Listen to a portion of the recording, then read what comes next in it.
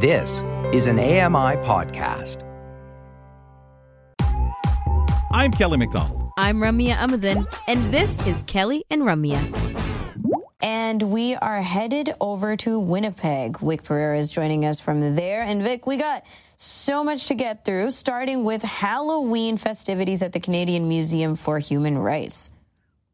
Yes, this will be the first time I get to take in some of the local drag scene. I'm not familiar with these Winnipeg performers yet because I've been to Vegas boylesque shows and female impersonation shows.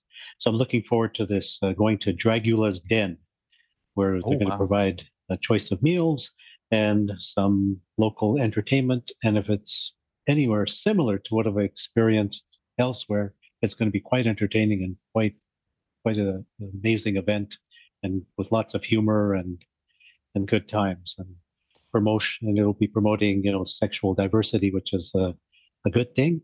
And being an annual member of the Canadian Museum for Human Rights, it's also a great deal because if you have a disability, you get to bring your escort in for no charge. Oh, lovely. Okay, that's great that they have that opportunity for people. Yes. Now, I always love the copy around this kind of stuff, the promotion copy around Halloween things, spooktacular. You mean the descriptions? And such. Yes, the real descriptions are awesome. So funny. Sink your fangs into our spooktacular Halloween-themed brunch. Spine-tingling performances. So you said you're unfamiliar with the Queens, but do we know anything more about how this kind of thing will be run? It's brunch. First of all, that seems special in and of itself. It's not a nighttime thing. Yeah. No, it's they have a venue there, which is a local restaurant, which is quite popular, and there'll be a stage set up for them. And if they are so inclined, because if it's anything like other performances where I've attended, they'll actually walk into the audience and interact with those of us having our brunch. Okay. Oh, that's amazing. And you've got some great. Oh, go ahead, Rick. I was just going to say, in the past, I've actually had performers sit on my lap, and some try to throw lollipops at me, but of course, I was not very good at catching them. They tried. They tried. Oh, and again, being new to the scene, some of the names, Bambi Ray, Esmer Marquisa, you don't know any of the artists that are going to be performing? No, not yet. This will be the first time I'll get to meet them. Exciting. I know some are involved with the Filipino community. One is through the Indigenous community here and as a local activist. But this will be my first time meeting them in person. Perfect. Okay, let's go down to Fort White Alive. What's this? Every year we go to Fort White Alive as the geese are migrating south. They come in off the fields and land on the lake to spend the night, so they can get their energy and get stocked up for their flight south. And I think hundreds is an underestimation because it's incredibly loud, but it's amazing while you're sitting there watching them come in. Having your little bit of picnic or making bannock over the fire. It's a very incredible event. I don't even know how to describe it because you have to be there to experience it, thinking that flocks of geese are coming in throughout the evening. Do they actually sound like geese? Like when you have that many geese coming in, you said it's really loud, but does it actually resemble birds? You definitely know they're geese. Okay.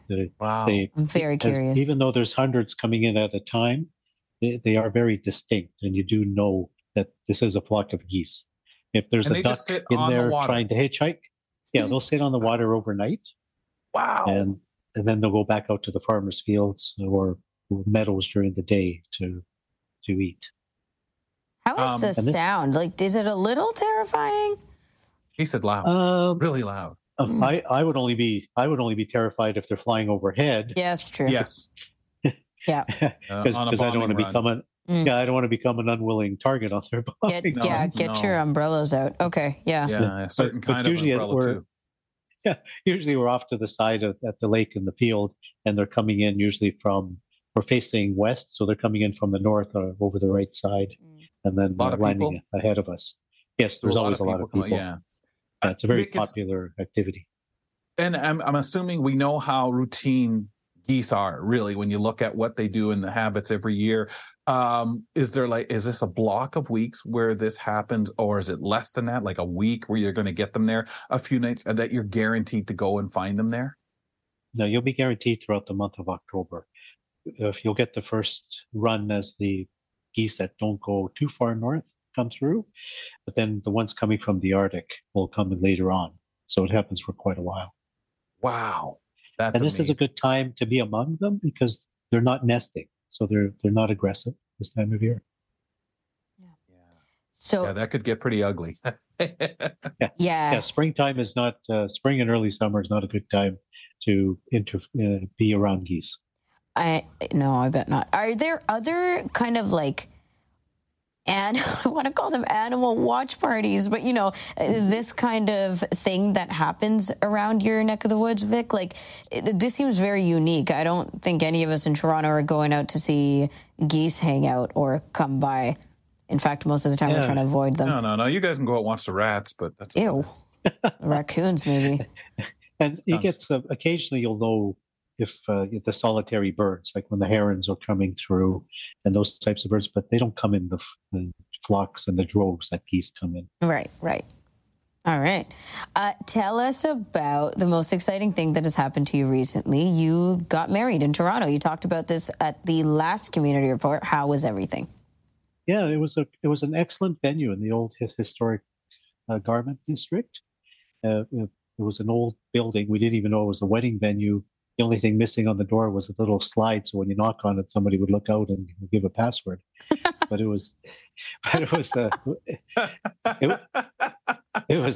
amazing, yeah, it was an amazing historical venue. It was on the second floor. We had a walking cocktail because they didn't have set up for the formal dinner, which didn't suit our personalities anyway. So they had little groupings of couches and seats and bistro tables, and they walked around with hors d'oeuvres, and they even set up a taco bar. And I did have some other friends. Yeah, I did have some friends who are also blind and vision impaired who came to share in our celebration. And without any training or prompting, the staff did a phenomenal job helping people through the taco bar, going around with the different types of snacks and crudités. And a couple of the guests also had their own guide dogs, and the staff always made sure there was water available for the dogs. So it was an excellent, wonderful experience. So you're pleased with the venue? Yeah. Better comment like that. But definitely, I think that some places have really gotten good at taking whatever it is for learning that accessibility, the courses that are offered out there and that kind of thing. Can you tell me one thing, though, before we just go on the rest of it, the rest of what the journey, the tacos? When you say a taco bar, just tons of different things to put in those tacos, right?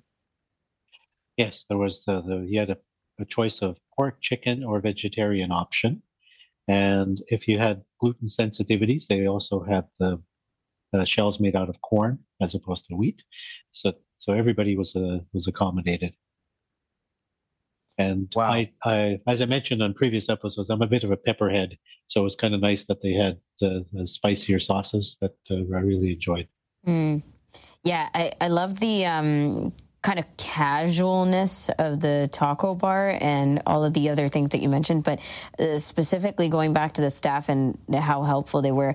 It's so meaningful, right? Because it's a very special day for you, obviously, but also you're very busy and, don't have as much time as you'd love to have, I'm sure, to hang out with your friends and make sure that your company's being accommodated well. So, yeah, exactly, and taken care of. So when the staff can be absolutely there, you can relax a little and enjoy yourself and not worry about these kind of things. Well, Candace was a little bit stressed thinking she was going to get taco on her wedding dress, but fortunately that didn't happen. That would have been part of the cruise? vibe. It would. How was the cruise for you guys? It was a really good cruise. It was her first time on a mega cruise ship, and we went from New York to Boston to Eastern Canada, and the weather was rough between New York and Boston, but going to Maine, Sydney, Charlottetown, La Baie, in Quebec, it was above seasonal norms. Like we had temperatures in the low 20s to mid 20s. So I brought long sleeve shirts and a leather jacket, which I never wore, and I wish I would have packed some golf shirts or some t-shirts. Mm. And I really was impressed how these cruise ships, but have like this one had 3,800 guests. When they pull into a port like Sydney, Nova Scotia, the how it helps the local economy and what they've done to bring all that economic value, and seeing all the shops pop up and all the great artisan shops and coffee shops and bakeries, you just couldn't get enough. It sounds so lovely. Your whole experience sounds lovely. There's a lot of variety as well. Vic, congratulations, and thank you for the community report. We will chat with you next month. Okay, thanks, Kelly and Ramya. Nice talking to you. The Walrus is Canada's conversation, and you're invited to take part. Download AMI's Voices of the Walrus, where professional narrators read selected articles from the magazine. Available wherever you download your AMI podcasts.